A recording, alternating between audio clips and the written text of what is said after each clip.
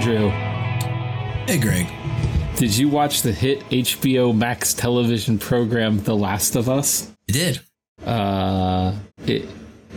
Next in what will surely be a long line of beloved nerd properties being adapted into television, starring Pedro Pascal in the role of a reluctant and flawed father figure. Yeah, that's definitely a weird thing. Like, especially a couple nights, like literally watching them back to back and being like, "This is weird." I hadn't thought about that experience. That was not my experience with the show. Yeah, It's. I mean, hey, good for him. He seems like a genuinely pretty nice dude, and he gets to be in probably two of the most popular television series right now that happen to be on at the same time, which is kind of ironic and funny. Yeah, trying to think of like another time when that's happened, but yeah. So I guess we should talk about it, but first, so if I'm correct, you did not play the Last of Us video game. No, I did not. I not own a PlayStation, never have, and probably never will. I'll never say never. Ooh, bold. Well, I'm kind of stuck in my ways. I'm old. Yeah, I know. But so you had no exposure to the plot or story of The Last of Us before watching the television show, right?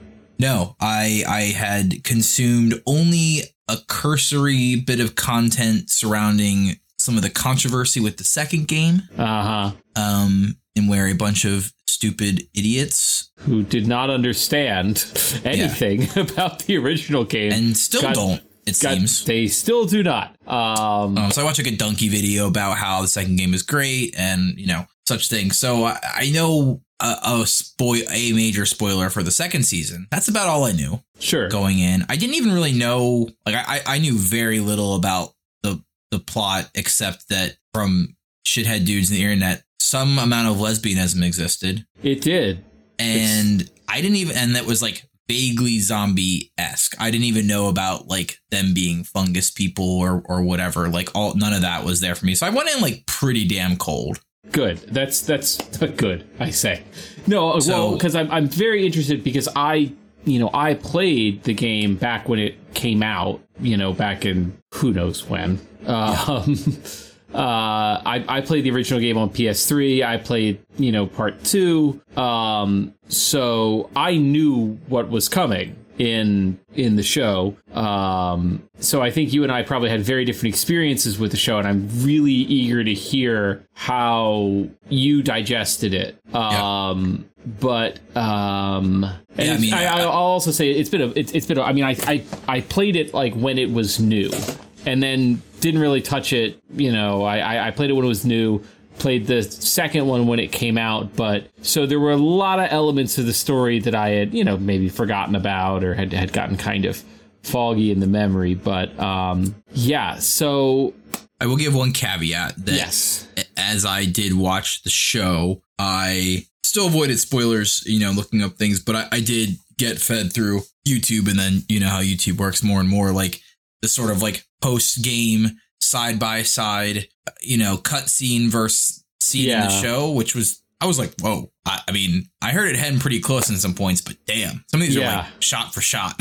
Yeah, it was weird in some cases, but and I think that could be an interesting place to begin. I found it interesting how closely they hewed to not only just the visual style of the game, but also just like really nitpicky little elements that I thought were, it was interesting of like why you would choose to be that faithful to those elements of it. Even little things like, just like the color of Joel's jacket, or the like just like kind of some of the uses of the color red as just like these kind of really focal points and color pops, and that was very interesting. And I don't have a problem with it, but it's like, they clearly took some liberties with some parts of the story, expanding some things, ignoring other things.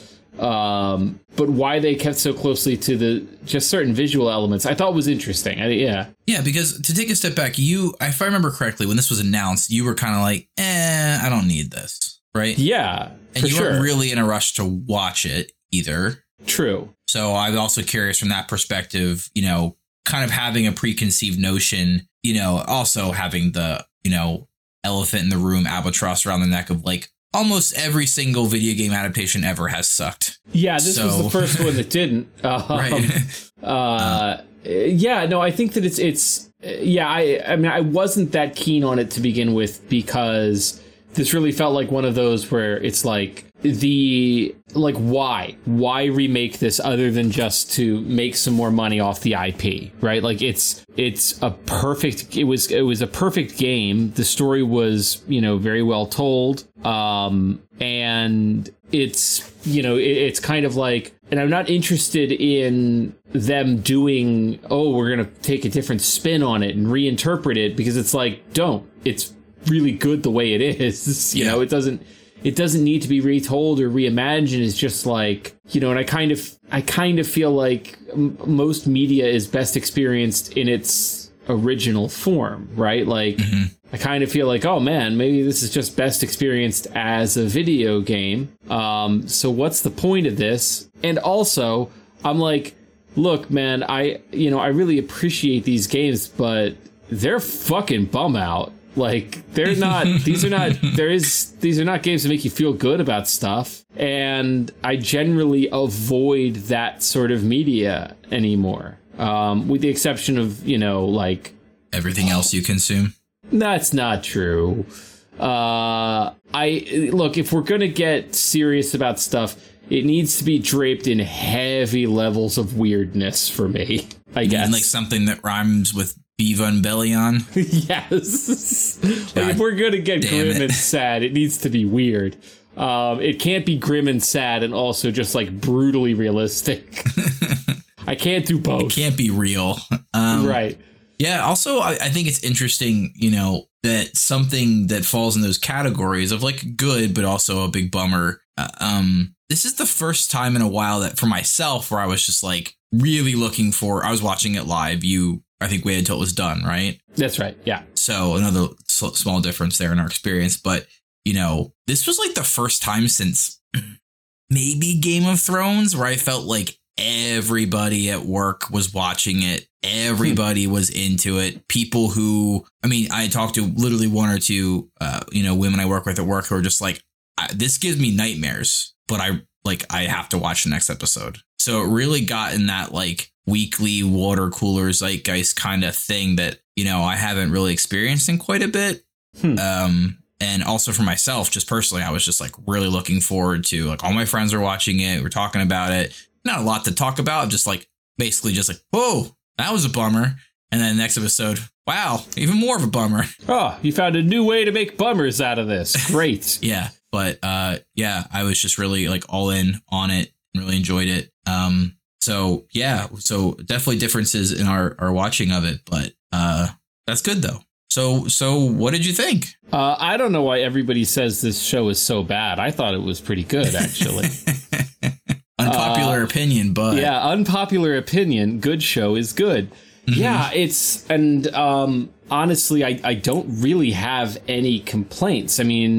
Honestly, I went into this like this is unnecessary, but it's so well done that I didn't care. Yeah, it was like, oh, cool. Yeah, I'm willing to experience this story again, but not have to like search drawers for like pieces to build another shiv in case a clicker grabs me. Yeah. And I think that and there's also, honestly, a little bit of a concern given how politically charged just the discourse around this game was, that, they're going to water this down a little bit. They're going to take some of the edge off of the story and the things that the story is trying to say. And they did not. In fact, they kind of doubled and tripled down on some of the things that the story was trying to say. It was kind of like they went into the menu in the game and was like, turn the themes up to maximum. Yeah. to just max out the themes slider. So yeah, I really have very few complaints. I mean, I think I would limit my complaints to maybe, I think there were definitely some technical moments where some of the sets or backdrops looked way too fake. I'm thinking of maybe in episode 2 where they're escaping the city with Tess. Mm-hmm. And I think in the it's not the second to last episode, the Left Behind episode, where they're running through the city, some of that felt very fakey. Mm-hmm. But I don't super duper care about that. I mean, these are very minor complaints when you look at everything else about it that's so good. And I know that I have a bit of a reputation for being, often critical of things, but I think that, that's often because, with a lot of the things we talk about, even when things are good, a lot of times the things that are wrong with it are more interesting than the things that it does right. You know what I mean? But this show is definitely the opposite. The things it does well are so much more interesting than the things it does poorly. That, I think maybe there's I don't know which episode I would cut, but there might be one too many episodes in here. Because I do feel like there were a couple points where I was like, okay, I get it. It's like, I get it. Boy, the apocalypse sure turned everybody into a different kind of bad person.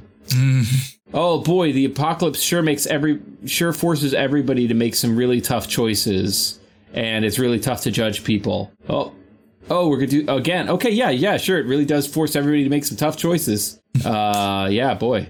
I maybe say the weakest episode was maybe the one with kind of the big fight where they were in Kansas City, I think. Yeah, I agree. Again, not that it was bad by any means, just maybe like the one where I kind of felt like, who is this? Why do I care? It felt a little bit rushed in a way that made it kind of felt superfluous. Right. Like, almost like that whole sequence was only about leading up to the kind of very bummer moment, with. Yeah. And I think that, with Lucas.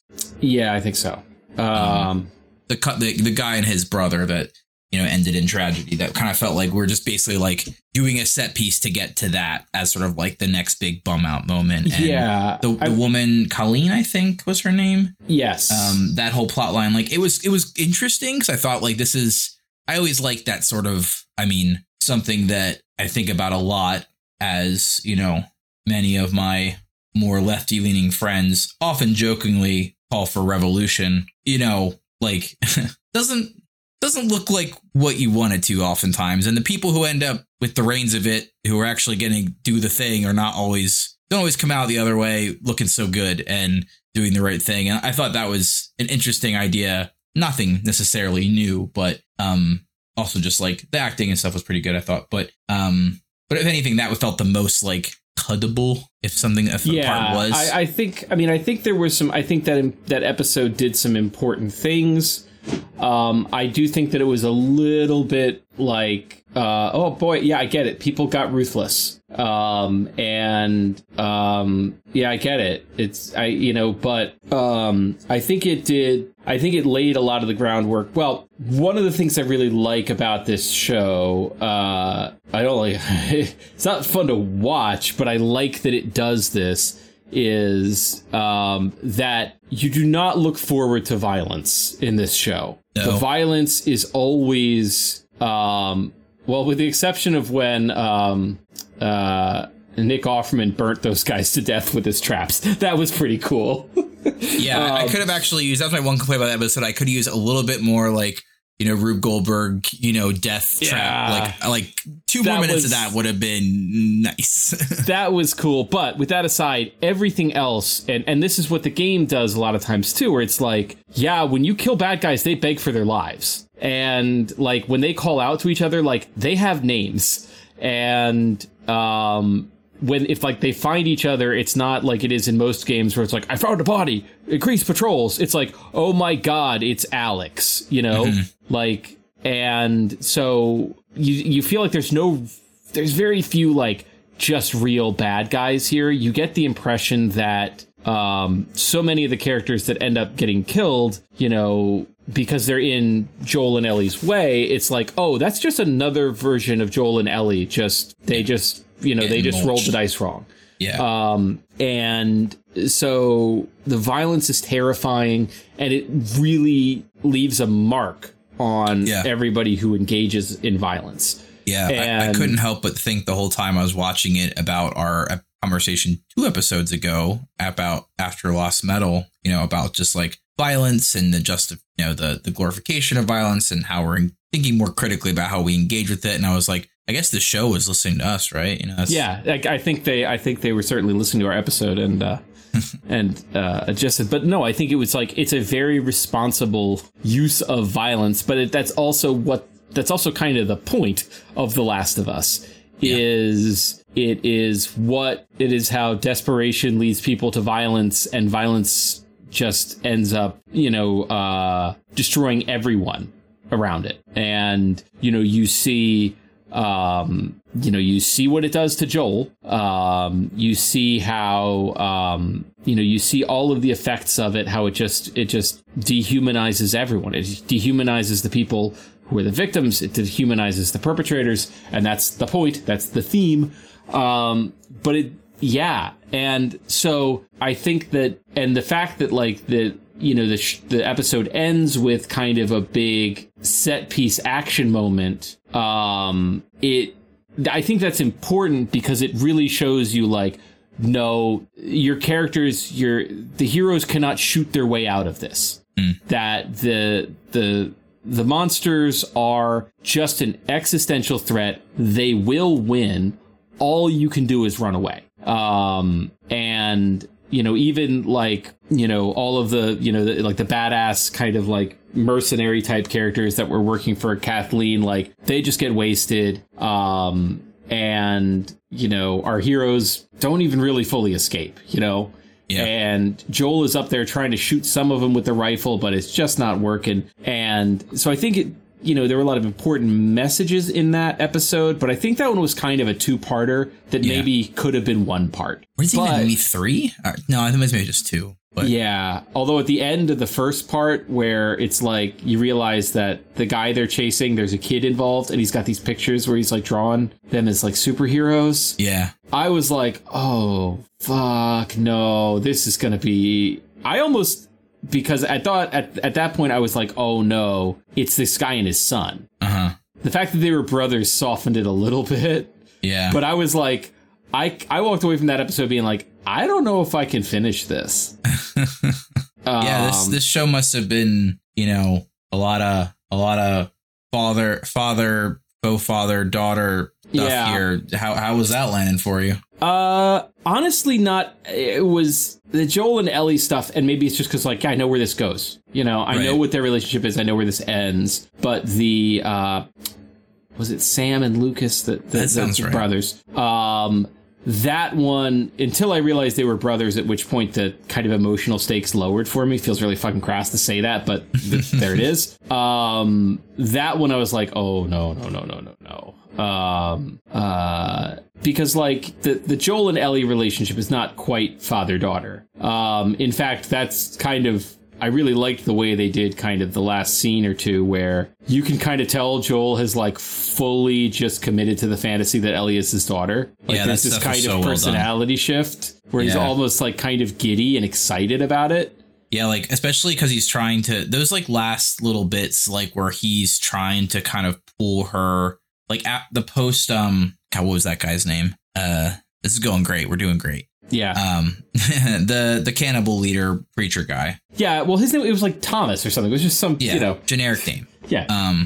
Like, you know, after that sequence, you know, she was kind of scarred. And when they were like, you know, prior to them getting to the hospital and stuff, like where he's like trying to like cheer her up and pull, you know, like he said, completely kind of committed to this new fantasy, seeing her in that broken state, you know, he filled that gap. And that was such a like written and acted sequence where it's just like, we've all been there where like there's nothing you can say that really can do anything. And you just kind of keep trying and it's just coming across awkward and fumbly and weird. And it's just like very real, like human thing to try and do. And also not succeed at. Yeah, but it was... Well, anyway, I want to come back to that last scene because I think it was really, really well done. But anyway, the Joel-Ellie relationship, like, it's difficult for me to read, like, my own relationship with my daughter into that. Sure. But the earlier scenes where it's Joel and his real daughter, Sarah, those were really well done. You know, you had a real good sense of, like, a really excellent sense of their relationship, but also kind of the unspoken absence of the mother. You know, and, like, there's some tension between them, but they're both really trying, you know. I thought it was really well done. And of course, knowing how it goes. But, yeah, so that was really my only complaint, is that maybe you could have... Again, that kind of two-parter maybe could have been one part. But yeah, it's all good. All good things to say about this show.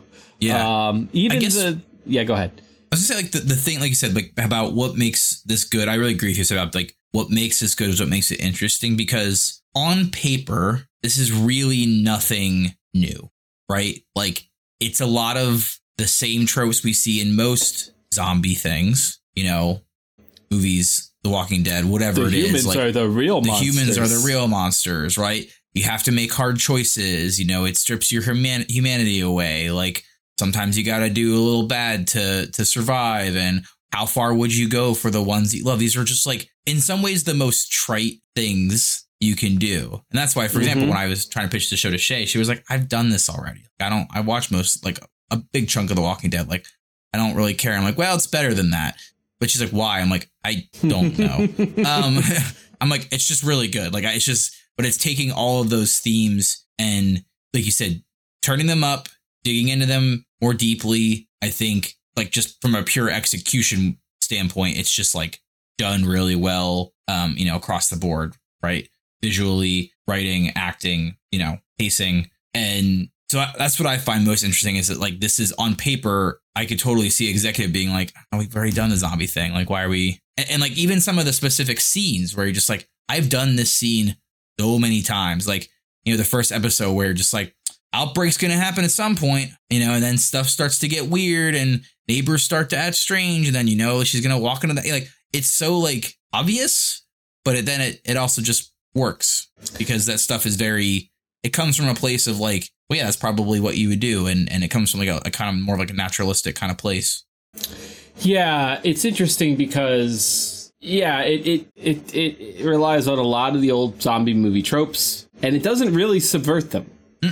You know, it doesn't really, you know, there are very few times where you're like, oh, I see where this scene is going. And then they're like, surprise! It's not, you know, it's like, no, it's, you know, you know, there's the whole, you've got to kill me, I'm turned scene. There's the whole, you know, I'm turned, so I'm going to sacrifice myself scene. Like, it's all there, but I think that one of the problems with The Walking Dead is that it's like, it just keeps saying the same thing over and over and over again. Which is, maybe the humans are the real monsters. Hey, did you think maybe the humans are the real monsters? But it never really takes that any further. Right. Where, like, because in a lot of, like, so in The Walking Dead, and I haven't watched the whole show, I read enough of the comics to understand what was, you know, to kind of get it. But, like, it's just like you know, everybody's a good guy until they turn into a bad guy, and then they're a bad guy. Whereas in The Last of Us, like, you know, Joel, it ends with Joel committing a truly monstrous act, right? Basically dooming all of humanity, because he has forgotten Ellie's actual humanity, because he has now just completely supplanted her with his own fantasy about his daughter, and so he's kind of denied her personhood and agency, and he because violence is at this point all he is capable of doing, that's what he does. And but that final inhuman act is a result of his humanity, right? Like, he can't let the world take another daughter away from him. Yeah. It's not because, like it is in The Walking Dead of like, I'm mad with power, or, I've just snapped and I'm a psycho now. He's still human, but it's understandable.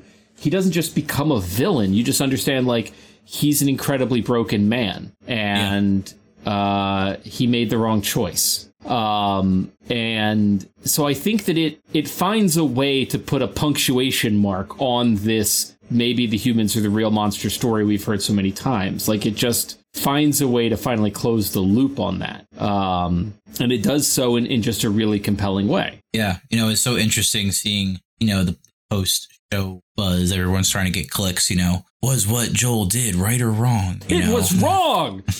Holy shit, it was wrong. That is not what the majority of articles I read settled on, which I thought was fascinating. Jesus Christ, America. Some of it's just like, dumb shit like, well, there's no way to know if it would have worked or not, blah, blah. And it's like, well, the implication is that it would have, right? Like, that's what the show is trying to tell you. If anything, I guess for the dum-dums out there, they should have made it even more clear that, like, oh no, this is going to work. We're just going to have to kill her, as opposed to like, well, whatever. But, yeah. But here's the thing. If it doesn't work, it was still the right choice from just a philosophical point of view here. The potential good done in this situation far outweighs one person's life and another person's feelings. Like, I'm sorry, this seems like a very obvious trolley problem. Even if it's a 50-50 shot that it works. Because you could also say, well, yeah, maybe it doesn't work, but in the process of doing it, I'm sure they would learn a hell of a lot more how to make it work. Mm-hmm. Yeah, I read some interesting, like, there was one or two that actually had substance to them. That was, one or two. I should have pulled them up because it would be interesting, but like sort of like a more good play style, like hard moral philosophy sort of like approach that like was like, no, like following these different, philosophies. Like, if you don't, the only philosophy that works is the utilitarian one. If you look at these other ones, Joel did the right thing, kind of that mentality. So that's a little more interesting. But the only critique is like a deontological baby brain, like, absolutely bonkers. No, he did a bad thing, and the show wants you to realize it was a bad thing. Yeah, I mean, the that show whole sequence is clearly indicating this is bad. He's doing a bad thing. Yeah, like this action scene is not triumphant. This is not the hero coming to save the damsel. This is a murderer, murdering all these people. And then just the way that sequence was brutal. Yeah. Well, guess what? At least you didn't have to pull that trigger in the game. Fair enough. Because I did. Yeah. Yeah, they make you shoot the doctor. You don't get it. It doesn't become a cutscene. You shoot the doctor. Oh, my gosh. You as the player pull that trigger to shoot the doctor. Wow. Yeah, that's a lot. But just like the way it's cut and edited and the music, it's so just, it's obviously, it's communicating to you again, just like for the dum-dums out there, like this is wrong. This is the wrong choice. And also, like you said, it's not just about the utilitarian argument. It's just like, this is not what Ellie would have wanted. Exactly. And that's why the end of the show is so powerful. Like that she knows. Yeah. She or at least suspects heavily, and that he's willing to just lie to her face about it after they just kind of got through the whole like no more lies, trust each other kind of thing. The fact that he's willing to just throw out the window again, like you said, to have a daughter back. Right. Well, we're going to go live in Jackson, and I'm going to have a daughter, and I'm so excited to do this.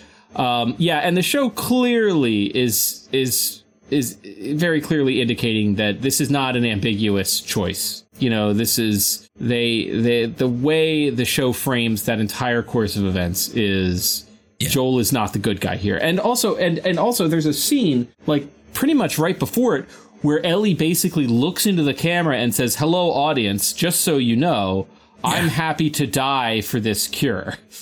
Write this down, guys. This is going to be important later. I can't believe the baby-brained idiots out there that are trying to be like, no, maybe maybe Joel was right. No, my God. But the great thing about it is, like you said, though, it's like it's the humanity is shown, right? It's like, yeah, this was the wrong choice. And would you have made the same one? You know, that's the question. And a lot of people would be like, yeah, I would have. It is. And yeah, that's the hard thing. And that's the point. It's supposed to be a dilemma, but you're also supposed to see that this is, you know, that it's the hard choice, you know, and, you know, Joel. And honestly, every episode, almost, the moral of each episode is basically like a test run for the choice that Joel is going to have to make. And it's a bunch of other characters making the right choice.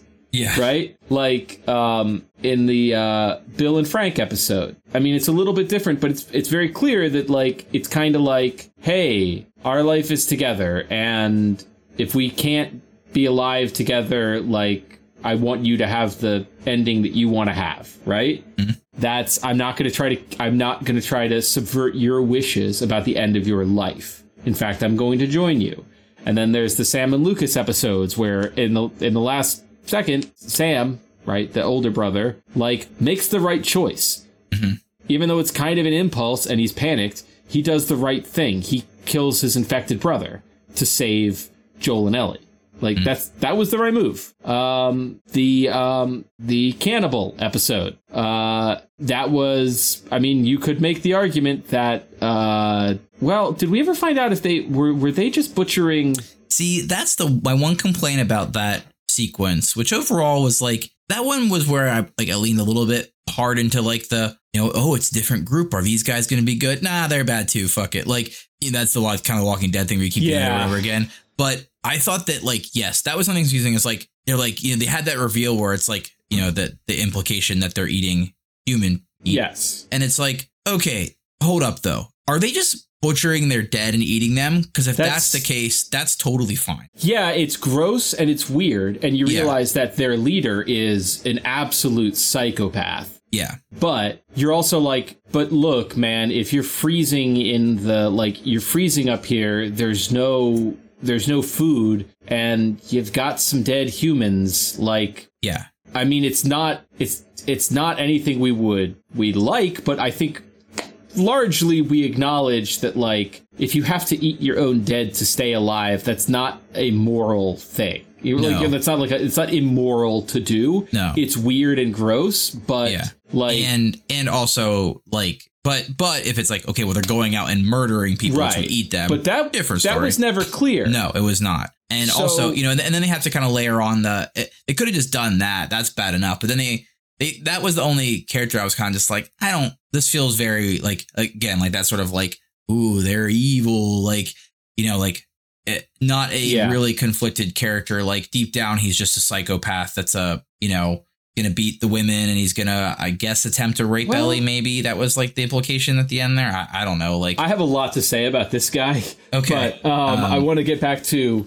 I want to come back to him. Okay. But I think that, like, you could look at each one of these and be like, each one of these is in miniature the test that Joel eventually fails. Yeah, and I will also say the reverse side is that it's like, yes to all of that, and also almost all of Joel's decisions in the show go well because he made those choices. Like, he tortures those guys and kills them to get to Ellie and save her. That works. You know, a lot of what he decides to do in Kansas City is like, you know, he does take on a limb with those, you know, with the other two people, but they kind of had to at that point. Right. Like, his survival skills, his violence has gotten them this far. Yes. While also seeing all these situations where people make the right choice. And so in a lot of ways that adds to, like, the complexity of his decision making. He's like, well, it's got me this far, so I'll just keep murdering people. It's all he can do. He has got to a point where, like, the world is reinforcing his violent tendencies, right? Like, every time, you know, and it does get to the point there where it becomes the only thing he can do for Ellie is just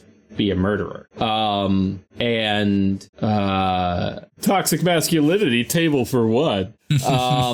Like, but that's that's kind of what it is. And it's also like, well, when you're playing a video game, that's also kind of one of the things that The Last of Us tries to talk about, is like, when you're playing an action video game, your only way of interacting with the world of the game is through violence, you know? And you play as Joel for most of the game, and yeah, all you can really do is shoot things and pick up materials to use to build ammo to shoot more things. And then that becomes your only real way of dealing with it. Like, it's not like the game has like a system of dialogue trees and you could talk your way out of the situation with the Firefly. It's like, no, you're playing this game, you're locked into Joel's skill sets, which is not to talk about things, it's to shoot them.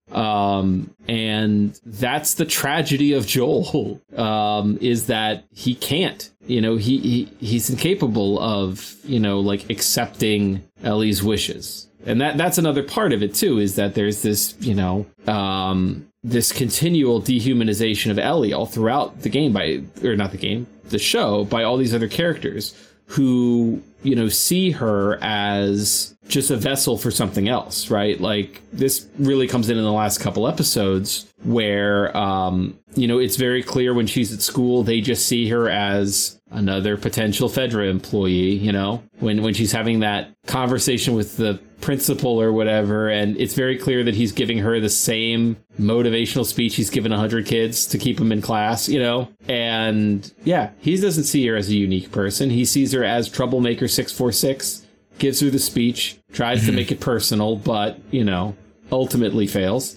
And then, you know, we have the cannibal town, and he sees her as something real weird. And then, you know, the Fireflies see her as just, you know, the cure. And, you know, when you look at the way, you know, there's a little flashback with Marlene, and she's with Ellie's mom, and, you know, Ellie's mom is like, you have to protect her. But it really seems that all Marlene did with that was like, keep her alive. She didn't raise the kid, you know?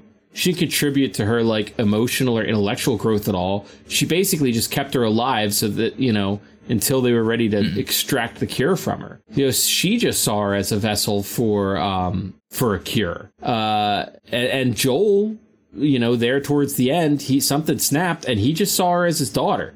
She's not his daughter. She's her own person. You know, she gets to make her own decisions, but he doesn't let her. And yeah, a theme.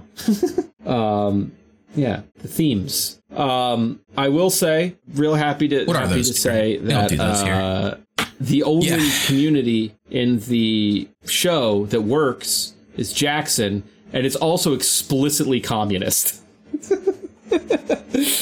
I like that. Where it's like Tommy's like, no, it's not like that. She's like, Tommy, we live in a commune. We're communists. I loved how he was still like nervous. But like, don't call it that. Not in front of my brother. She's gonna think I'm a nerd. Yeah, don't say it. I all know it. Don't say it. Yeah. Yeah. I don't know anything about. I know one spoiler for the second, but I don't. I'm guessing that Jackson. I mean, it starts that way. I'm down. The second game is about everyone living hunky dory, and that's how the game opens. Yeah, Joel and Ellie are living relatively, you know, in as peaceful a life as is possible within the universe of The Last of Us. They're living in Jackson, you know, 5 or so years later or whatever. And then, of course, some things happen, and Ellie has to leave Jackson and go out into the wider world to do stuff. Things happen. Yes. With her girlfriend. Yeah. Yeah.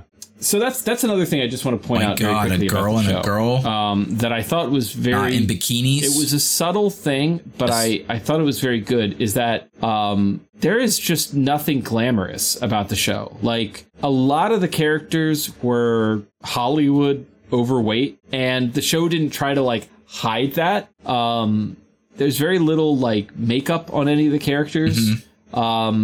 You know, and like, they didn't cast anybody for sex appeal. And yes, that's an excellent way to put it. And, you know, even just there's very little male, there's like almost no male gaze in the show. You know, I'm forgetting her name, Tommy's wife's name. You know, like, even just like there's a couple shots where, like, you know, she's like a little soft around the belly, like a person is, and it's kind of obvious, I think, in the scene where she's cutting Ellie's hair, and you just notice these little things. You're like, and you only notice it because you're like, oh shit, I don't see that on television, like, right. And these are just like people living their lives, and, they don't look like they've just spent the last perfect. 90 days doing CrossFit for 16 hours a day. Even Pedro Pascal, like he's looks a little softer on the midsection, and you're like, yeah, because that's how normal humans look. And the fact that don't be. The fact that that's the approach the show took, and its kind of honesty about people's bodies and those sorts of things, I thought was just so refreshing, and made the whole thing feel a lot more real. There, I think that just enhanced kind of the brutality and visceralness of it. Was just like, even though that's Pedro Pascal, he's a movie star, he still looks kind of shaggy and gross. And casting Bella Ramsey, who's not like, but she's not like traditionally beautiful, attractive, conventionally, it's she looks like a sad teen, which is exactly right. Right. And she's like more unique looking than like in the Left Behind episode where she's like like looking at her reflection in the window and trying to like dress herself up, and like there's just something so much more touching about that, when that's just like a normal person who looks like a normal person trying to make themselves look as pretty as they can in the moment, as opposed to like, it's, I don't know, who's a pretty actress? It's not, Zendaya, like, oh, I've got to make myself look attractive. Like, fuck off, like you could get hit in the face with a muddy shovel and still be the hottest person in the room. Yeah. And I think it really comes through with, the Frank and Bill episode, which is a different angle on it that I thought was really that episode, obviously I've talked ad nauseum about how good it is. Yeah, great. I watched it twice because I made Shay watch it with me, despite not being Karen made me wait to watch that episode. He was like, that was a bummer. I don't really have the show. I just like, but wasn't it also beautiful? 3 and everybody says it's amazing. Also I was like, bummer. Okay, we'll watch episode 3 together. And she was like, that was very good. I do not think I need to see any more of this show.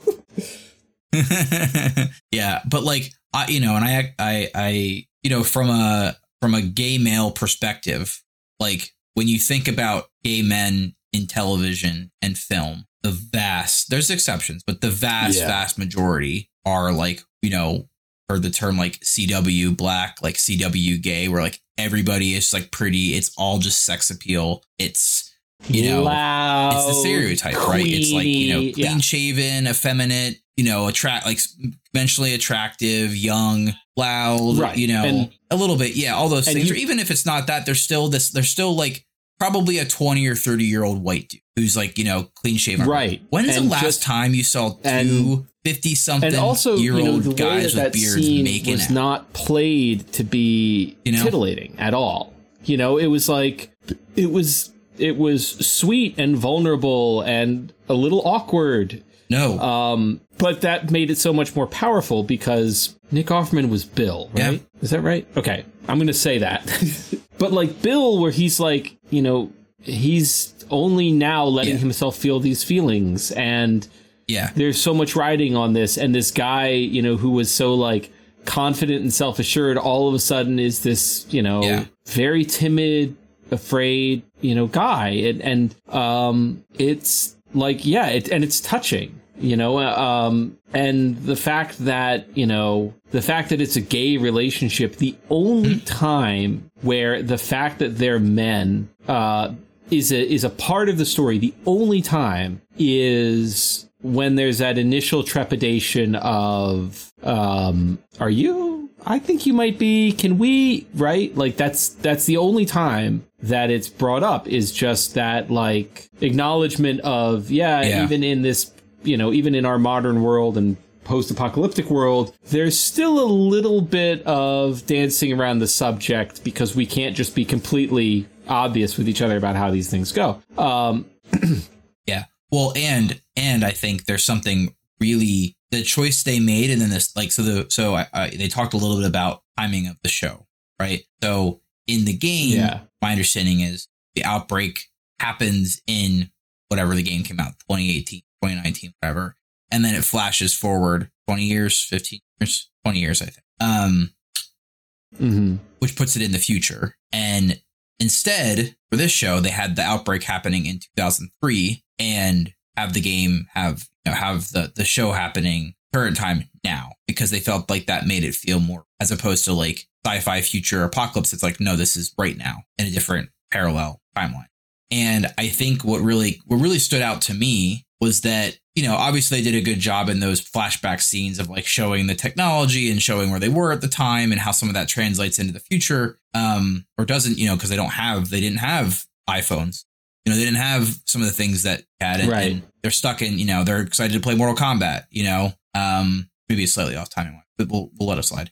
Although knowing them all arcade probably would have that thing in it still.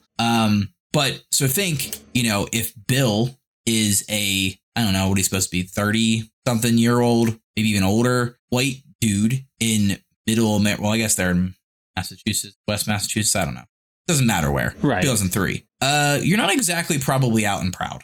That's true. And therefore, which I think played into like, if you're a closeted gay man in 2003. Right. And, you have some other defining characteristics, like that could be a role or a factor in your decision to be like an anti-government, anti-society prepper. Yeah. Because you're like, well, I can't feel, it's unclear. If you get that vibe that he wasn't even ready to confront it in himself. Oh, yeah. No, I don't think he was being honest with himself. But still that what he must have been feeling inside, that's how it came out externally. Right.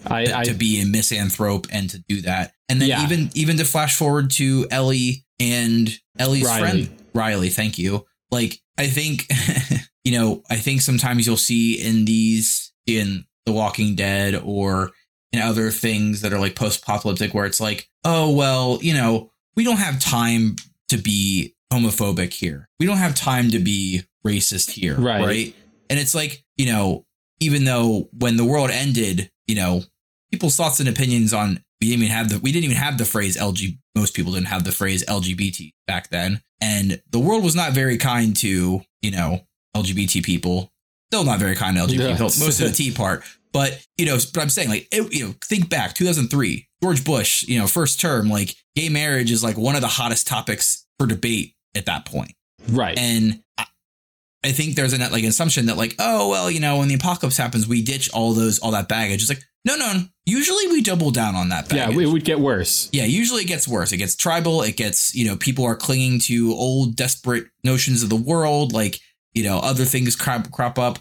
Like, so the fact that like me, that put a firmer point on the sort of like some of the queer themes of the show, right? Yes. Of like focusing on those relationships and like that, like those are probably way less okay, quote unquote, by society than they would be in our 2023. Yeah. And I mean, I think that, Bill, his prepperism was probably, the backstory or the kind of the untold backstory, the implied backstory is he was living, this is his mother's house. He was living with his mother, taking care of his mother. And then the prepperism probably started after she died. That's kind of suggested. That's why he's got, women's clothes packed up and they suggest it. So, it's like, well, he's probably been making a lot of excuses for why he just can't engage with women. I've got to take care of my mother. And then I've completely committed myself to this weird project in my basement. And, there's a reason, even if, the idea that like, yeah, these people were probably frozen in 2003 to some degree, and if you're Frank coming to Bill's house, this guy had a gun to your head 2 hours ago. How's it going to be if I make a pass at him? Right. Especially like, this kind of guy. You know what I mean? Right. There's danger there. And then on the flip side for Ellie and Riley, it's, if you're Ellie, part of it is just the normal kind of teenage terror at the thought of it, of just, sure, having a relationship with someone and those sorts of things. There's that, but it's also like, there's Riley's also her best friend. Her only friend as far as we can tell. So if, she makes a move, that could completely eradicate the friendship if she's guessing wrong, Yeah. So but what's great is that both of these tensions at the, kind of the outside of these relationships is like, it's not tension that's brought on by the strangeness of the setting of the show, right? No. It's just this idea of like, I think this could be something else, but by making the move, I might risk blowing everything up. And you can have that tension more in a queer relationship because, in any kind of male-female interaction, it's generally assumed that one or both of us might be attracted to the other one, right? And that there is just an understood sexual tension to some degree. It's just kind of embedded in the way we interact. So, but that doesn't exist, as much in queer relationships and, outside of kind of designated spaces where you kind of, just by walking in the door, you tell everyone where you stand. But it's all those relationship moments, it was the apocalypse that put these people together in this context, but these tensions, this uncertainty would exist in any context. I think that's really well done and really brilliant that they didn't have to justify telling a queer story by saying the zombies made them to it. Not that direct, but you know what I mean? Right. Like, it's just these stories could happen anywhere, anytime. The context puts some additional complications and strain on things, but even the Bill and Frank episode, there wasn't much about it that was really about how they were dealing with the apocalypse. No, very little of it. It was, there was some minor stuff of just like, Frank's clearly getting a little lonely because they don't have any neighbors, they don't have any friends, and that creates some tension. But you know what? That tension exists in non-apocalypse relationships too, right? 100%. Like, I want to spend more time with our friends. You don't. That's a thing. Yep. It just so I just think that all was so well done, and is an area where you're like, oh yeah, we can. There's more stories to tell here than just what happened in the video game. And it just shows that, because that's one thing that, you always got to worry about, like the Game of Thrones problem, right? It's like, can they only tell the story that was already told for them well in a previous thing, right? And then the second they kind of have to iterate or go off the rails, then it fails. And it's like, no, they know what they're doing. And they're doing it well. I will say I was glad that they only did one of these kind of side characters. Let's see how other people are getting on in the apocalypse episodes. I'm glad there was only one. Yeah, I wasn't sure. One of the things I was worried about of like, how are they going to turn this video game into 9 or 10 episodes of television? It's like, oh, they're going to tell a bunch of side stories. Like, let's check in with the shopkeeper who sold you that thing in that game that one time, I mean, they kind of did it with, you said Kathleen, which I think is, I said Colleen, Kansas City people. Like, they kind of halfway did it there where they're a little bit, and again, that's what I was like, that's an okay way to, that you kind of play it off that like, sometimes you kind of do an Ellie and Joel focus with us, other times you kind of lean more into the other side. That can work. I think I agree with you. I think they had like a fairly good balance here that I felt wasn't distracting. Yeah. Although I will say that I was thinking of you because I guess it's actually the second to last episode. Yeah. It's the Left a Breaks Behind episode. I was like, oh, Greg's going to fucking hate this because I hated it. I'm like, no, like, don't fucking do this to me right now. Like, said for longtime fans of the show will know that this happens so much with Prestige TV and I hate it. It's, usually like it's ramping action up through the back half of the season and you're building up to the climax. And then in the second to last episode or the second to last episode, like they decide to do a flashback. We cut away from the, it's like all of a sudden all the characters in a room and they're all got their guns drawn.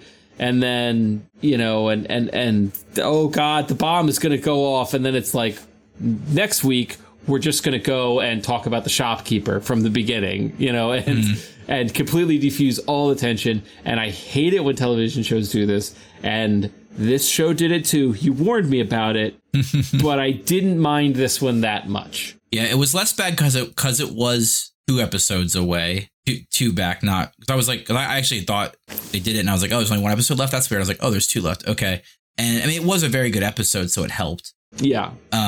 I still was like, I maybe could have had this like earlier, and it would have been fine. I get why people do it structurally, because they're like, oh, you know, this is the moment to reveal something about the character that's going to help define the climax. So I get that from a writing perspective, but yeah, it just, for me, like as a guy who's like very big on his immersion, just completely breaks the inertia of the story for me. And I'm like, come on, guys, I'm in it. Like, don't take me out of it.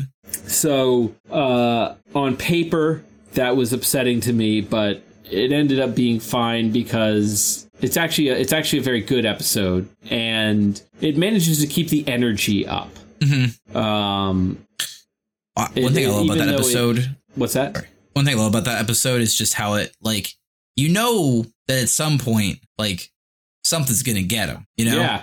And it's just like, and it takes it so long to happen, so that like it really, like, in a kind of good way, it like drags the tension out, where it almost is like, okay, just fucking do it already. Like, I can't take waiting any longer, because I know the bad thing's gonna happen, because they just show so much, like, you know, joy and the interactions and the tension, you know, between the two of them and stuff. And it's just like, oh, it's gonna be in here, no, it's gonna be in there, and then finally it happens. But it's just like, it just takes so long, but in like kind of a good way. I really like that. Yeah. Well, because you know what's going to happen, because you've watched TV shows before, and also like you've never seen this Riley character, and we also could just kind of tell timeline wise, Ellie hasn't been bitten at this stage, so kind of you already know what's going to happen here. Yeah. But and that kind of casts this doom over the little romance subplot, but that just makes it kind of sweeter, doesn't it? Yeah. Because you're like, you know, this isn't going to work out, but you still want them to be happy. And I think it did a great job of like helping you, the audience, bond with Ellie more, not through Joel, you know? Yeah, and also like because she's showing her most vulnerable side in that episode, where she kind of tries to, you know, she's got her kind of like facade, but she's got her outward appearance when she's with Joel post this situation and post all the shit they've been through. Yeah. So to see her questioning, you know, you can really, I think, empathize with her and think about what she's thinking. Like you said, you know, not complex end of the world, life or death. She's looking in the Victoria's Secret window being like, is this what it means to be a pretty woman? Do I identify with being effeminate like that? Is this what Riley would want me to wear? Like, you know, you can just see, that's what I had going through my head. Like, yeah. For a young person who maybe, you know, what we would have probably called in 2003 a little bit of a tomboy. Now we might say like, oh, like they have like a slightly different gender expression or something, like, you know, whatever, or somewhere in between, or both, whatever. You know, those kind of things that might be going through her head when she's in that scene and working up to, you know, acting on her feeling. Yeah, I mean, and it's just, I mean, I interpreted it as just, you know, teenage, you know, like you've got these feelings that and now you have to think about things in ways you hadn't had to think about things before, and you know, there's all of a sudden you're entering into this adult world where things you don't understand, like, you know, she's kind of flummoxed but also curious about the lingerie, you know, because it's like that's what it's like when all of a sudden, you know, puberty hits and all of a sudden you start noticing a whole layer of the world you never noticed before. And some of it's still kind of like funny and awkward, but also you're like, is this a part of it? What is that? What does this, what's lube? You know, like, you know, all of a sudden, and it's scary and enticing and all these things at once. And, you know, it just worked. You know, I thought that was great. And setting it in a mall was maybe a little on the nose with the fucking reinterpreted 80s, like, love songs playing in the background. I think they did one too many of those. Those are the kind of references that are all lost on me. Well, they did Take On Me. That was, I think, just on her Walkman. And then they used that theme a couple times. And then when they're on the when they're on the carousel. It's a Cure song.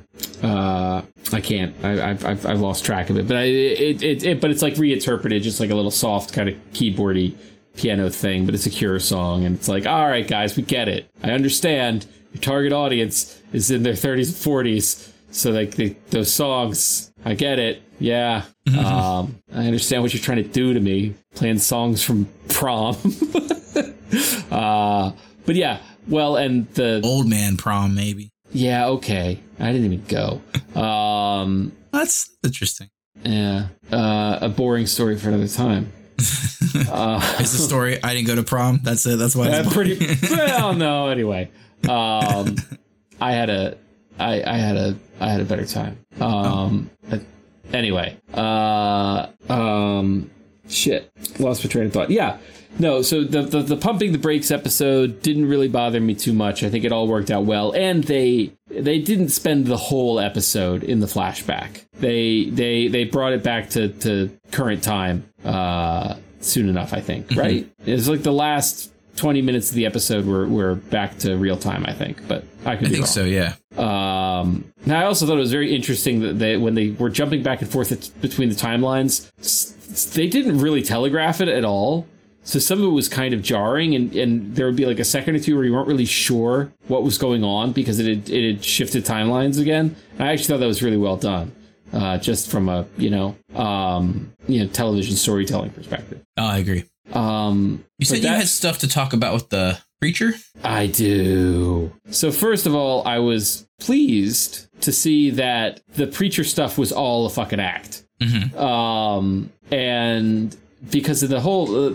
and I don't know that that angle existed in the game. I remember that sequence, but I don't remember in the game if it was like full-on cannibal preacher situation. But that's not important. But like that actor did such a great job of like really just selling the whole like, yeah, this guy's a youth pastor. I know this guy. You know, yeah. He was so convincing in the early scenes. You really had a less confident show would have telegraphed his turn a lot sooner. Because at first you're like, I don't know if I could trust this guy, which is right, because that's where Ellie is when she meets him. But then you're kind of like, all right, yeah, no, I think this guy's on the level. Even though in the back of my mind I was like, I'm pretty sure they end up fighting to the death in a burning restaurant. I feel like I remember that distinctly. But yeah, I mean, I think that so performance was great there, and he really sells the turn. But I was gratified to see that it was an act because the whole like preacher who's gone God crazy. I've seen it a million times. Yeah.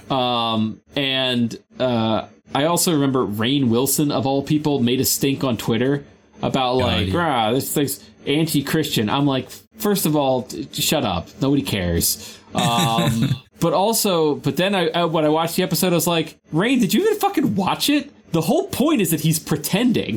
Yeah. Like the whole point is that, oh no, he's actually an insane, like survival of the fittest libertarian type. Like that's like where, because like he gave off all these vibes of like, we are the strong alphas. We deserve to be in charge. They need us. I'm like, oh, good. Actually, I would much rather this show have a heavy-handed like slap in the face to the objectivists than the Christians. Mm-hmm. The Christians they've heard it. They got it. Okay, but like that he's just like this crazy objectivist weirdo, like nutcase, and like clearly just like a bit of a sadist / whatever, like sociopath or something.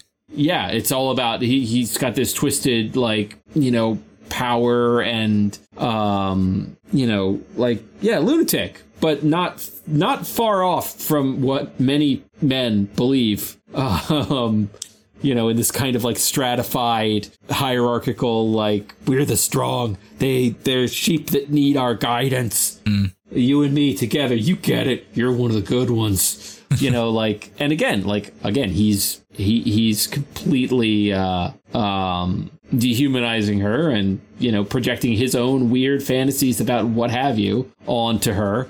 But I did like how the show, like, for a second there, like, what he was saying was resonating with her to some degree, because she was starting to see herself as like, yeah, maybe there is something about me that maybe I am just more violent than other people. And she never fully rejects that, which is interesting. But clearly she's troubled by by what he's saying, because she knows he's not 100% wrong.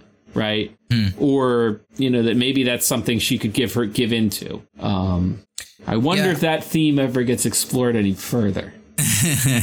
Perhaps in part 2. Perhaps. Yeah, this for me, like, it was all done well enough. It felt a little bit like, like he felt a little bit like a Walking Dead villain to me, a little bit. Yeah, in that a way. little too much. A little bit too much. Yeah. And for me, I was really wanting something in that group to subvert my expectations, and it kind of just played out like they're nice, they're religious, but and they're a little weird, but they're nice, Yeah. But come on, that they're gonna be bad guys, right? Yeah, there's something. There's something. That food looks weird. The show wants me to see how weird that food looks. And there's some culty vibes, and people were being a little strange. It was, like you said, it wasn't super telegraphed, but and he did play it. I mean, like, his performance was really good and kind of reasonable, and like, the way that like the first interaction with Ellie plays out, and the fact that they follow through, like, on the medicine, and he kind of is like there's lots of points in that sequence where, like, you're expecting the betrayal to come, and it doesn't, right? Yeah. But then I was kind of like, oh, are they gonna, like, subvert my expectations here? Is he gonna be some, like, kind of tragically whatever? It's like, oh no, he's just a deranged psychopath. It's like, okay, cool. Yeah, which is fine, because, like, those can exist and they're fine. But all the other villains in the show, like even Kathleen, where you could tell, like, she's broken. Yeah. But you're also like, but I get it. Like, she's broken in a way that I'm like, I can see how a person could get there. Yeah. But with the preacher, that's not that. He's a little too cartoonish, a little too, a little too just like, all right, well, you're just a crazy person. Yeah. Not a person who was driven crazy by this. You're just a crazy person. And again, like you say, like, those people exist, but it was a little out of character for the show, if that's the right way to say it. Yeah. It's like, he's the one, like you say, like a Walking Dead villain, like, the apocalypse turned me evil, Yeah, like the governor or Negan or whatever, where it's like, it happened. And like I said, like, those, it's completely feasible that someone with that sort of predisposition in that situation could end up, in charge of a group of people, via some twists of luck and some strokes of pragmatism. Not a word. Yeah. Pragmatism. Thank you. That, results in that sort of situation. Although I do always like one thing that as a trope that I kind of hate is, I don't know what you call it, but like where the kind of like quiet BB guy, in this case, preacher guy, like they have such sway over like the meatheads. Yeah. I kind of just like have really gotten over that trope. It's just like, I don't know, man, that guy's just going to punch him in the face and be done with. Like, you don't control people. Like the Kathleen stuff makes more sense because like those people seemed loyal to her based out of like, right. They just fought a revolution together. Previous experience together. And they've recognized her as the orchestrator of this revolution and blah, blah, blah. We're like, this guy's just a psychopath. Like, I don't know, someone's just going to shoot him. Right. Like, I don't know. It's just like that thing doesn't always, it feels like Batman. It's like, who follows the Joker? Right. Like, yeah. No, it and it's kind of like, like, how did this guy get henchmen? Because you would think in a post-apocalyptic world, it would be a lot more like Mad Max, where it's Lord Humongous. He's the boss, Yeah. Because he's Lord Humongous. Look at that guy. You're going to tell him he's not the boss? And that the henchmen are all kind of just doing their own. Yeah, it's possible, I guess. But you could argue that in the 20 years or whatever since the apocalypse, the groups that were just led by the biggest, strongest guy, they're all mushrooms now. Probably, yeah. We're at a point where it's only the ones where. But you're right, it does seem a little weird because it's like, how does he get this much control over the community? But you also got the impression that his control is a little tenuous. That is true. Yeah. Like there were a couple scenes where he was talking to, his one henchman and where it kind of seemed like it's like, if we don't get this solved soon, I'm not sure we're going to keep following you, know? And that guy clearly is like he's an incredibly cynical, manipulative, psychopath. So like, right. He's gonna say what he needs to say and do what he needs to do to keep this, to keep the flock going, and he just has a natural knack for keeping the grift going and keeping people committed. Man, if only there was a fair-haired public figure who did the same kind of thing that we could draw parallels to. If only. Only. Yeah, no, I did like it did feel a little bit. I mean, I liked the twist that, he's actually a libertarian. Great. I hate those guys. My arch enemies, the libertarians. I kind of like that, but I also felt like this was one of the times where the show was looking down the barrel of the camera a little too much and being like, do you see incels? This is you. You're the bad guy. It just felt a little too on the nose and a little too heavy-handed. I liked it because I agreed with it, but as I was watching, I was like, yeah, this is one of those times where you are laying it on a little too thick. Yeah. Again, a message I agree with, but a little over the top. Yeah.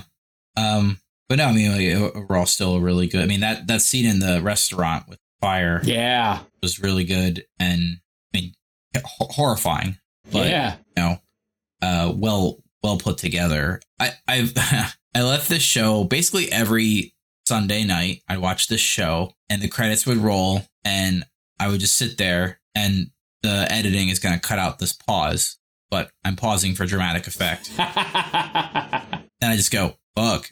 And I go to bed. That was basically like every Sunday for 10 weeks. Because that's just what every episode ended with, such a fucking hit. And not in like a, next time on whatever. In a lot of ways, a lot of the Game of Thrones episodes ended a hit, right? Like, that like not a cliffhanger, but something that's just like, really a point and see what happens next in the real sense, not just like we cut off the scene in half so you come back next. Yeah. Yeah.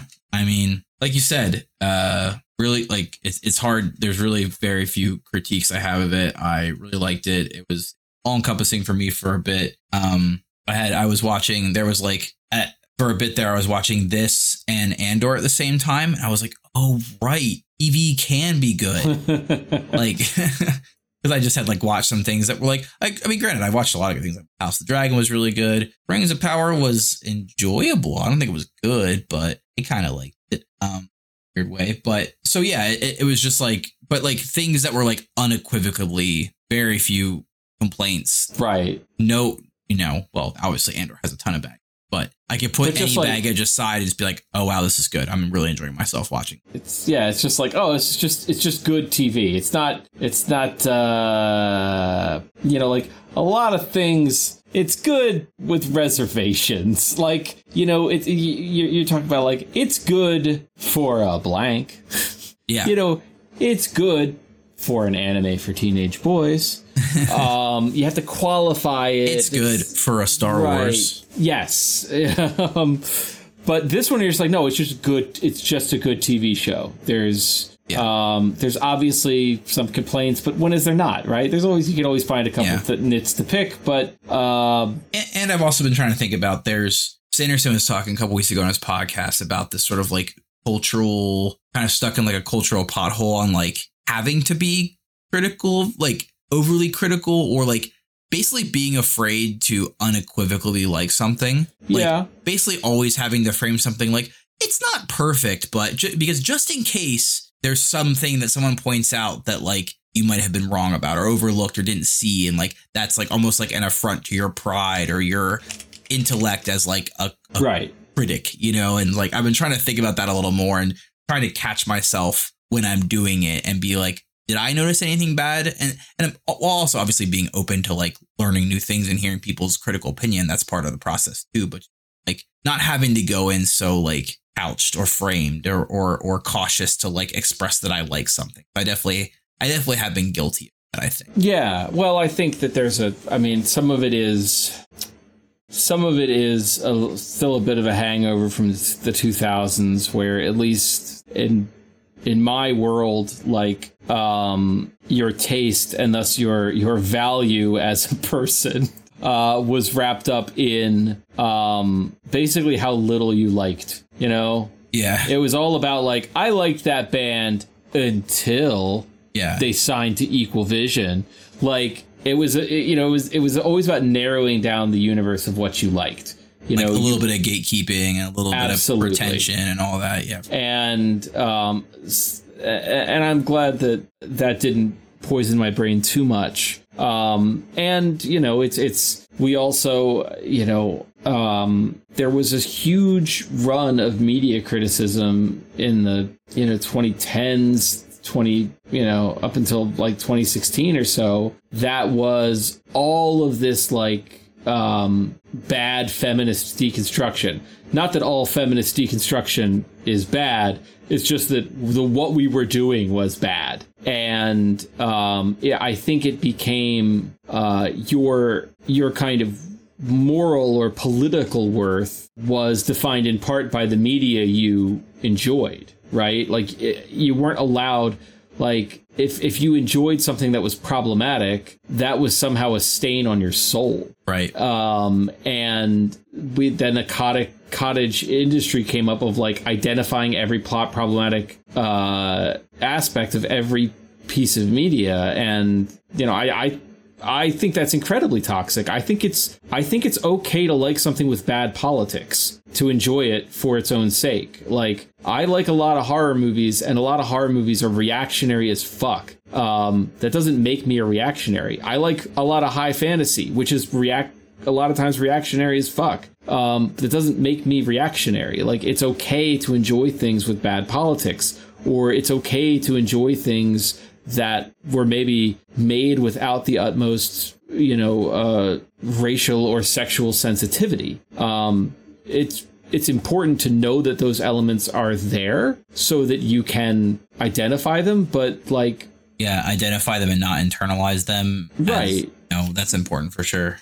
But again, like, I think that there's so much of that, and I think we're getting over it to some degree as a culture, in part because the right wing has spent the last 10 years reminding us that, oh no, we can get worse. Trust me. Trust me. You ain't seen problematic yet. We made Kanye into a Nazi. You think we're stopping there? So I think that we're getting over it to some degree, but yeah, like, it's okay just to be like, yeah, this is fucking good. It's a fucking good show. And also, but I will say, I know I've been rambling for a bit, but, like, a piece of that too is, and I want to thank the Scaredy Cats YouTube channel for giving me this idea of, like, sometimes what's bad about a thing is just more interesting than what's good about a thing, you know? Yeah. Sometimes its faults, even if those don't add up to making the thing actively bad, sometimes the faults are just more interesting to talk about. And I think that that's the kind of criticism we try to do here, but I think it's worth emphasizing that like, sometimes it's just, you know, like, again, the things about Doctor Strange Multiverse of Madness that made it bad were also the things that made it interesting. Right. Or it's just, you know, sometimes things are bad in a really fascinating way. Yeah. But I agree with you. Like, sometimes if a thing's just bad, like, it's just bad. It's just bad. It's just boring. It's dumb. Kind of like Ant-Man, you know? Like, sometimes it's just like, yeah, spend that time talking about what you like. Yeah. And I think we, like you said, in this show, we've always, like, there's definitely many episodes we've done where it's like, do you like this thing? Yeah. Yeah. Let's you like spend 2 hours talking about everything that's wrong with it. Yeah. And like you said, because it's like, sometimes that's more interesting. In this case, it was sort of the opposite. We got to there because it is so well done. You can kind of really point out the things that are so good, have such a good point on them that you can really identify them and it sticks out. Whereas other times it's, you know, it doesn't always, especially if something is in certain genre types, maybe not as deep, but still good, right? The themes aren't as prevalent or relevant, you know, one of the better Marvel films, let's say. Like, yes. Ain't a lot to talk about, just that, like, it was a good action movie. Yes. And, you know, had some good quips and, you know, sexy people were being sexy and punching and, whatever, like, and you can point out some things like we do, but it doesn't always leave much to discuss. Yeah. Then you end up focusing on the things that maybe you didn't like. And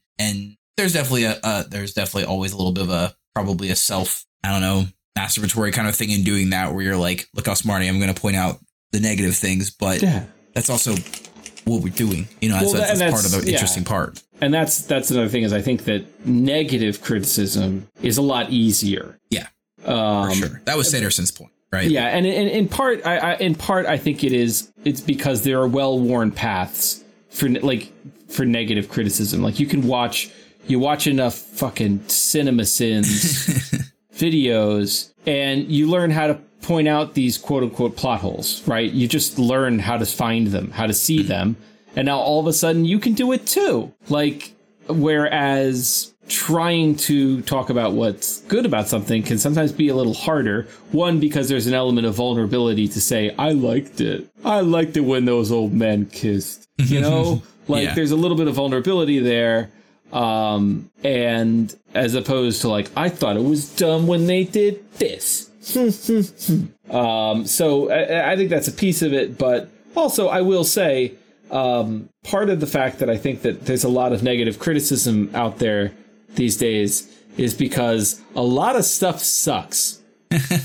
A lot of stuff does genuinely just fucking suck.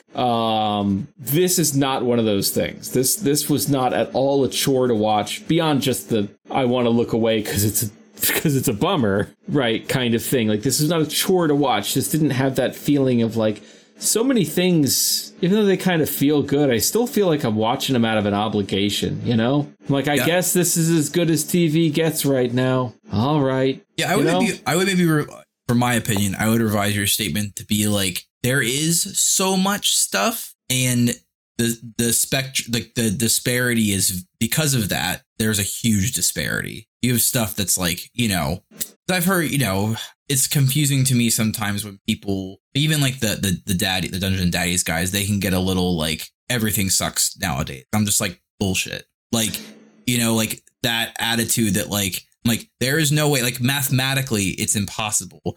There is more content being produced, for lack of a better term, across, the media industry. And yes, you can maybe lament the lack of certain things, right? You can say like, oh, it's a shame that, mid-budget action movies aren't really a thing anymore, or mid-budget movies in general. Although I would probably argue against that point that people make.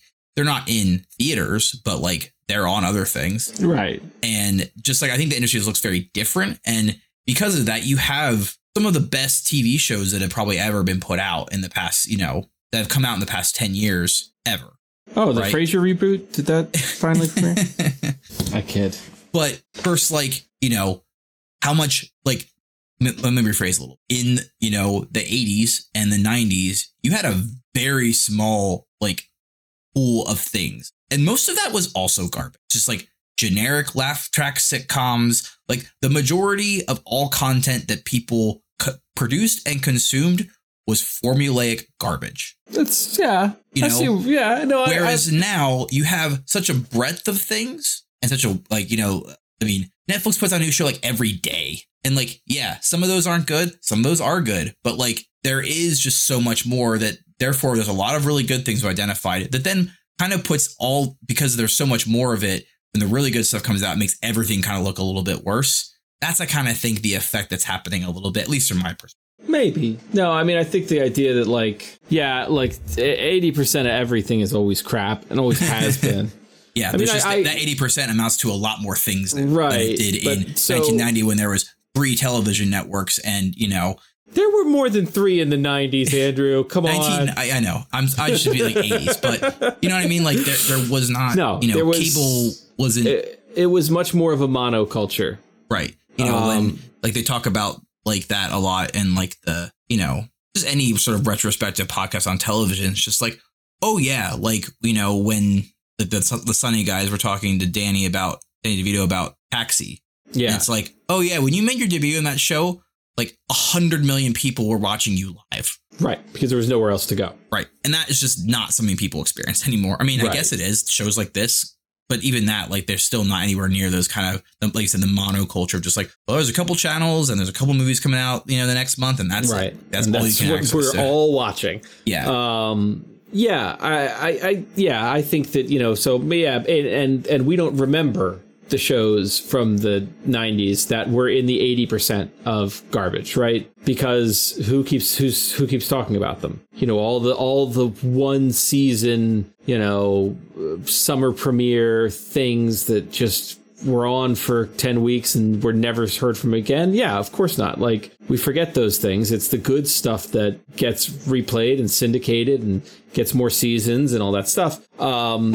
And I don't think there's any way you could say, like, could I say that today the ratio of good to bad is worse? Like, no, I can't measure that. I couldn't say that for sure. I just wonder if the highs are as high today as they were then, whenever we define it. Is the best TV show we make in 2023 as good as the best TV show we made in 1993? I don't know. It's probably a silly thing to think about. Well, the best show in 1993 was Power Rangers. So, well, and they made your reunion movie. I know, a couple more days. Shit looks like it was shot for YouTube. That's the point. Is it? Yeah. No, I don't know. Maybe. I think maybe that stuff looked better when they were shooting it to VHS. Okay. Anyway. All right. Staying focused. We're staying focused. Staying focused now. No, I mean, I think that, like, The Last of Us, is it as good as Deadwood? Is it as good as Breaking Bad? Maybe. I don't know. But it does, and maybe this is also me, just because they're not making as much TV for me as they used to. This sounds more like an age thing. Back in my day, TV was better. It was not. It was not. We had Friends. Yeah, which and, sucks. Which is just a fucking black mark on humanity. That is one thing that I don't understand about there's a large contingent of, like, the probably the older half of millennials who are just, like, so obsessed with that show lately, and I'm like, why? Well, I mean, part of it, nostalgia, right? Like that. Part of it, obviously, it's nostalgia. But I think that show really scratched itself onto the hearts of a lot of my cohort, my kind of, because of when it premiered and, like, when it kind of hit, and when people my age were in our teens, and this show was just, like, so cool and so hip and just everywhere, and a little bit more of that monoculture vibe too, that everyone was watching it, and it was just, like, so aspirational for a lot of kids in my in my age group, where it was like, that was the life you wanted to live when you got out of college. Like, we're all going to live in a loft in New York and just make fun of each other all the time, and so I think it was very aspirational for a certain kind of millennial, and and they're revisiting that nostalgia and having their brains further corrupted by chaos. Maybe I'm just, like, not as. It's okay if you don't like Friends. I mean, no. I'm not, I'm not saying it's not. I'm not saying it's not okay if you do like Friends. I'm just saying it wasn't, like, that was not a show I ever watched. Right, because I think you were probably a little too young. Yes. Also just, like, not interested. I was not in. But then again, things I did watch, I'm still not, like, example. Greg, I was saying this the other day. I had probably not legitimately watched an episode of The Simpsons in maybe 15 years. That's a lie. Well, I'll say 10 to 12 years. It's okay. I mean, I watched that show religiously as, a 7 or maybe 9 through, 20-year-old probably. Yeah. My theory there is that every year that goes by, the ratio of good first decade one Simpsons episodes, the ratio of good episodes to bad, modern episodes gets worse every every year. So the idea of just like, I'm going to fire up a streaming app and watch a couple random episodes of The Simpsons, it's like that roll of the dice gets a little worse every time. You know, you got to wade through more crap to get to, the Hank Scorpio episode. So that might have something to do with it. Yeah, but you think I'd still have some nostalgia to go back and watch, like, you know, some classic Simpsons episodes. I just don't. I'm not sure why. Because interesting thing, Shay has never watched an episode of The Simpsons. We've talked about this. Yeah. We've talked about this. That's part of it, too. I had you guys in my home. I should have. I also wonder, like, with like all these things, how it would land. No context, no nostalgia, or was forgetting. Like, I don't even know if I could, like, sure, if I watch and be like, oh yeah, this episode, but I don't know if I could name a lot of like classic Simpsons episodes off the top of my head or whatever. I know how to meet because they're funny, but yeah, I don't know. I'm not one to, like, I don't know. Comedies never really like latch on to me the same way that like other things have, I think. I mean, I don't. Oh no, I say that, and I've watched through It's Always Sunny like probably like 4 times. So what am I fucking saying? I'm saying nothing. I'm saying nothing right now. I mean, I don't know. My that's just funny. It's still a very good show. I don't use like old episodes of sitcoms as like comfort food as much as I used to. Greg, how many times have you watched Frasier? As a complete, maybe twice. But Frasier is, you know, that one has a soft spot just because of like what period of my life does that recall, you know, and it's like, yeah, I'm like probably between 9 and 14, that kind of golden age of like, I'm not really thinking about puberty or girls. Mm-hmm. I'm just. It's weird that Frasier is the thing that you cling to, because when I watched Frasier that age, I was just like, I don't get it. Boring. Well, but I mean, it's I don't know. I mean, but also that the style of humor in Frasier, the witty repartee, the absurd upper class nonsense, like that just speaks to me. Fair enough. Well, and I think that's because, you know, obviously we inherit a lot of our sense of humor from our parents. They teach you what's funny to a certain degree, and like, yeah, no, that's true. My dad loves, you know, he loves like, you know, a certain kind of British sitcom that's all about, you know, these people just sniping at each other in the most posh way. And Frasier has a lot of that. So, you know, and, you know, we watched Frasier as a family, you know, so there's all that. Definitely get that. My dad and I, you know, didn't have a good relationship, but the one thing we did quite frequently, like whenever it was like my weekend there, was we always made sure to watch The Simpsons together on Friday or Sunday night, right? When they had it, They had that kind of animation block going then for part of that, I guess. Yeah, I guess so. That was always just like the one thing we kind of, So yeah, that, to your point about like family teaching funny. Well, my mom was like very anti-Simpsons because that Bart Simpson's can turn us all into kids with attitudes. Yeah. And tell us to eat your shorts and things like that. What I was absolutely not on to watch was South Park. That was a definite no-no list. The Simpsons list was tolerated but not approved. South Park hit at just about the right time where, at least from my age group, your parents were kind of giving up on the idea of controlling what you watched. Sure. Kind of like, well, I don't know, man. He's 14. Like, ship sailed.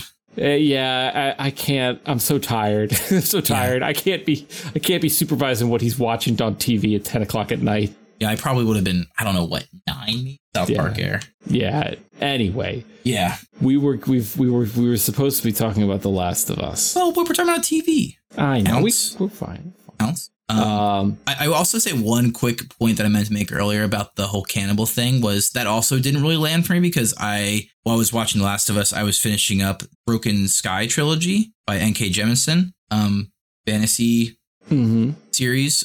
You would probably really like it. And it's like basically this world that just has like perpetual apocalypses, and then like society kind of like regroups a little bit and tries to just like hold shit together until the next apocalypse. And they have all these, you know, cultural norms and stuff that are around, just like, yeah, every once in a while, like, you know, the earth rips open and bad stuff happens. And like in that book, it's like, yeah, I mean, after a certain point, if you're not eating your dead, you're being irresponsible. And it's just like, yeah, no one likes it, but like only the only ones who survive, like that's the people who survive. You don't do it on purpose, but like, well, there's some dead bodies. Eat his meat and just go for it. So I was also like, yeah, eat the dead, of course. Yeah. Fucking apocalypse. Like, what are you going to do? Yeah, it's just, as long as you're not killing people to eat them, Yeah.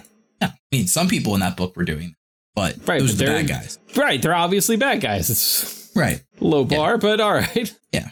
Do you have any summary thoughts about Last of Us? I guess I'll ask this, Greg. What? So I know obviously there's a second game. Yeah. Third game coming? I thought I heard that. I don't know. Maybe not officially announced. I imagine there's gonna be fucking one now, but I think they're hinting at it pretty strongly. I don't know that there needs to be one, but I also didn't think there needed to be a number 2. Yeah. You really like number 2, right? I do. And do you think that number 2 is gonna make, I think they said 2 seasons? Telling 2 seasons of television? Yeah, absolutely. They're gonna have a little bit more of a technical challenge in developing season 2. Yeah, I think that it's a little bit trickier telling the story that they want to tell. But I think they're doing it over 2 seasons, so I kind of think I know how they're gonna do it. But yeah, I'm interested to see what they do. An incredibly controversial game because people are fucking dumb. But I do think that, I don't know. I mean, we've already talked about it, but you got to be pretty fucking dumb to walk away from this season thinking like Joel's the good guy who did the right thing. I'm sure his past deeds will never catch up with him. And also Joel has never hurt a person who didn't deserve it. I don't think that I think that it would probably be a little better received because, again, I don't know how you miss the point of the game, but people do. But yeah, I'm definitely into it. I think there's if this is what they did with the first game, I can't wait to see what they do with the next one. Yeah, but I'm excited. The biggest thing that I don't like here's my gripe about television these days. Oh, geez. Just fucking how long it takes between seasons. Like nowadays it's like, oh, it's probably gonna be 2 or 3 years. It's like, oh, man, 1 year was already hard enough, and now it's like stretch it out so long. And thinking of other things I'm excited for that are just like, it's gonna come out at some point. House of the Dragon or Wheel of Time season 2. I know there's still kind of like a COVID backlog of access to filming places still, and I know these things are much bigger productions and have bigger budgets and have a lot more effects and stuff, but it's still just like a consistent thing I want to watch every year, Well, you know what you can watch right now? What can I watch? Rebuild of Evangelion. Oh, fuck. Yeah, I've already watched half. Yeah, that's spoiler alert. That's what we're doing next episode. This is the segue.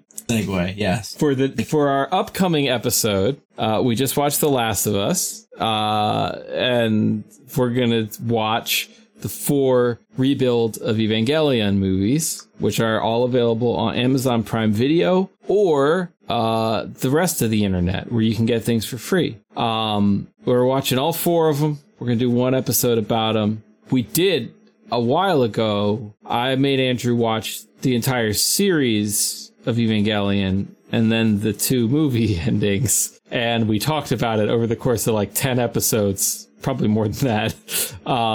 And now I'm making him watch these movies, which are kind of a remake of the series. But so you don't need to have watched the original Evangelion series or know anything about it to watch the movies. Obviously, it helps if you did, but they are essentially standalone. Yeah. Trust me, from my from someone who has watched the original series and talked about it for literally hours. Yeah. You still won't understand any more than you would if you're going blind. So go for that. Yeah. Actually, if you go in having seen the original, you might understand less. You might be handicapping yourself. It's yeah. So I'm too in. Is this the first time you watched them, Greg? Absolutely not. I was say no way. This is obviously the 4th film, which is the one that I think came out last year. I've seen that the fewest amount of times. of the 4. But the first 1 or 2, I've probably seen like 3 or 4 times at this point. Got it. Yeah, it gets worse because usually, I think I explained this on another episode. The first watch is just to kind of let it happen to you. Just feel it, man. And then the second watch is where you're like, all right, I'm actually going to try to pay attention to the plot points here, figure out what the fuck is going on. And then the third time is when you start to actually analyze. That's how you watch them. Like a lunatic. Whew. Yeah, I've got 2 more to go. So we'll talk about it then. I won't say any more get there, but I will say that, you told me, I'm like, oh, maybe they made it like a little less weird. And nope. Yeah, the first one. They doubled down on everything weird about it. Just amped it up. Yeah, they did. So, but the themes are clearer. I would say the themes are clearer. By the end of it, the themes are much clearer. I hope the ending's a little clearer too, not banking on it, but I've just never seen a thing that has so many words in it, but communicates so little. It's a challenging watch. They are a challenging watch. I will say this. We watched the second one last week with, I'm watching it with 2 friends, watched the first episode or first movie and then watching the second movie, and both their partners decided to join us too in the second movie. Oh no! Despite not watching the first movie. Oh no! And that was funny. Oh, that was such a bad idea. Yeah, for them to do. Although they're both like, this is weird, but kind of interested. So yeah, but they'll do it. Then They'll also whenever the Elgie anime Teen Boy stuff happens, they'd be like, oh my god, why? Well, you gotta have some bouncy boobs here and there. Otherwise, how the boy's gonna stay interested, Yeah. Well, that's complicated, but it's complicated. It is. They also want you to feel kind of shitty about the male gaze. Oh yeah. Oh too. yeah. It's not. They are definitely. It's a one hand giveth, the other taketh away kind of situation with the male gazey stuff, because they're like, yeah, look at this, you fucking pervert. Yeah. Yeah. Yeah, it's we'll get there. Yeah, I mean, again, I was gonna say, look, how's anybody gonna watch Evangelion and realize it's not an actual deconstruction of otaku culture? Like, come on. And I'm like, you literally just told a story of how several people would just watch Evangelion not knowing that it's that. Because some people, it turns out, don't have anime brainworms like I do. Yeah. I will say, though, it is very pretty. Yeah, man. And every time I rewatch the series, I'm reminded of it's the opposite of the way the series worked, because with the original series, the animation got progressively worse as the series went on, because they were running out of time. It gets progressively better with the movies, because these things were made over the course of 20 years or maybe 15 years. Mm-hmm. So with increasingly higher budgets. Yes. So by the time you get to the end, man, oh man, God, there's oofa doofa. Episode 3 is a little light on the action, but man, when you get to 4, holy shit, I have such sights to show you. Yeah. Well, I'll let you know when I'm done. It'll probably be a couple weeks, but we're doing my friends and I started a book club. Fun. Started with just 2 of us, and then it expanded to 5 of us pretty damn quickly. Really? So now we do, it's virtual, but then after book club, which is about, we talk for maybe about 45 minutes or an hour. Then we do anime after book club every other week. So you're working, you're spreading this madness to other people. Yeah. Yeah. Excellent. I mean, I kind of might push to just watch the 3rd and 4th one just in one go, but that's not, honestly, that's not a terrible idea. Just to get it over with, mostly. I was going to say, they flow into each other very nicely, and I think they work a little bit better side by side, because 3 is a lot of buildup, and 4 is some of the payoff. Yeah. It's kind of like Infinity War and Endgame, right? It's kind of you kind of want to back to back these guys, but yeah, that makes sense. Okay, cool. And then do we have a thought, just to give people, do we have any thoughts for the next one? I guess we get a Guardians in May. I don't know. Maybe. We do. Get a Guardian. Also, it's going to be tough. I don't think I'm going to be able to convince you. Secret Invasion? ? Oh, I don't know about that. I mean, I'm having a hard enough time like talking myself into wanting to see Guardians. I don't know about Secret Invasion. Okay. Because it looked kind of cool in the trailer. I mean, maybe another trailer might change my mind, but okay. Well, I was going to see how it feels after it drops. Yeah. Okay, but Eva, I'm sure all of you are going to go home right now, turn on Amazon Prime, and boot up Rebuild of Evangelion. Rebuilding Evangelion. Don't worry about the other ones. Rebuild of Evangelion. You can watch the other ones too. I dare you. If you listen to our episodes about it, but I dare you. I dare you. None of you are brave enough to watch all of Evangelion on Netflix and then watch the movies on Prime because you're all cowards. And yes, they have the most obtuse names. Don't be thrown off. Yeah. I have read wikis on numerous occasions trying to explain the naming conventions for these movies. Yeah. And to no avail. Greg, do you have another example of this happening where it is a creator makes something and then just says, give me another try, makes it again, not a sequel, not just like the same, quote unquote, the same story. I think Full Metal Alchemist had a similar. Was it the original creator situation? That sounds right. Yeah. Where it was like, it was basically like the first season, like I might be misremembering this, but like where kind of like a Game of Thrones situation where the show got out ahead of the comic. And then Brotherhood is basically like, no, this is what we meant to do. The show got out ahead of the comic and then made some decisions that weren't where the comic was going to go. And, we just talked about the other week, Trigun, the new Trigun Stampede, which is essentially a redo of the original Trigun anime. But from the original creators? Yeah. Okay. Yeah.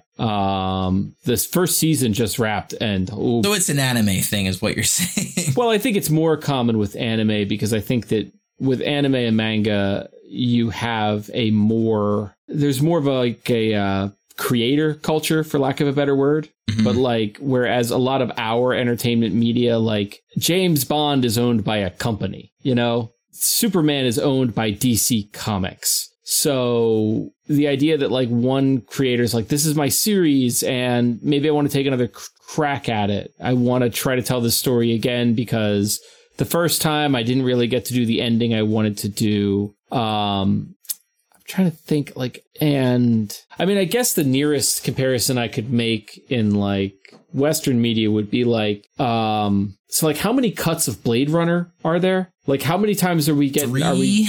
But that's just slightly cutting the ending, Well, but there's, right? but also like Ridley Scott had a part of some of those, right? But where it is kind of like, no, but I do feel like there's a couple points, well, it's not like he was taking his name off of it. You know what I mean? No. But like, and there's obviously corporate interference there, but like, you got theatrical cuts and director's cuts, which is kind of a similar dynamic of, for various commercial reasons, I couldn't realize my original vision, so... Oh, you mean like auteur filmmaker, living legend, cultural milestone, Zack Snyder's Justice League? Yeah. That actually is an example. I'm avoiding using the word good example. But yeah, no, that is something where it's like, I had a vision, couldn't quite get there, and I want to come back to it. And I also think that it could also just be like the way the media industry in Japan might be just more open to be like, yeah, let's make that thing again with the same people, as opposed to what we do here, which is like, hey, let's make that thing again, but with everyone at half the rate. It's because in America, it's like the creator costs money and they're not worth it. Mm. It's not worth it to pay Martin Scorsese to take another crack at Gangs of New York, Right. It's much more profitable, or theoretically profitable, to just be like, what if we just made him executive producer and found somebody who would work for half the rate? I mean, as far as I can think of, it's just an anime thing. Well, yeah, because it's your little like books, comic books, where somebody comes along and says, nah, this is the real version. Or, I'm just going to do this is just a different Lord of the Rings. Like, I'm just going to try some different things this time. Yeah. So this is your preview.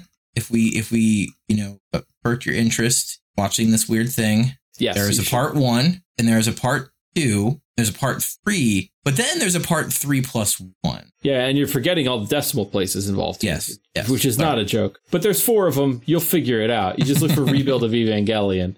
I don't even know if watching them out of order would even be a mistake. But no, you should watch them. I know we keep talking about how weird they are, but like they're generally pretty compelling things to watch, even if they don't always make sense on the first couple watches. But look, I can promise you this. They will be weird. You will get to see some really fucking awesome giant robot action. A lot of it.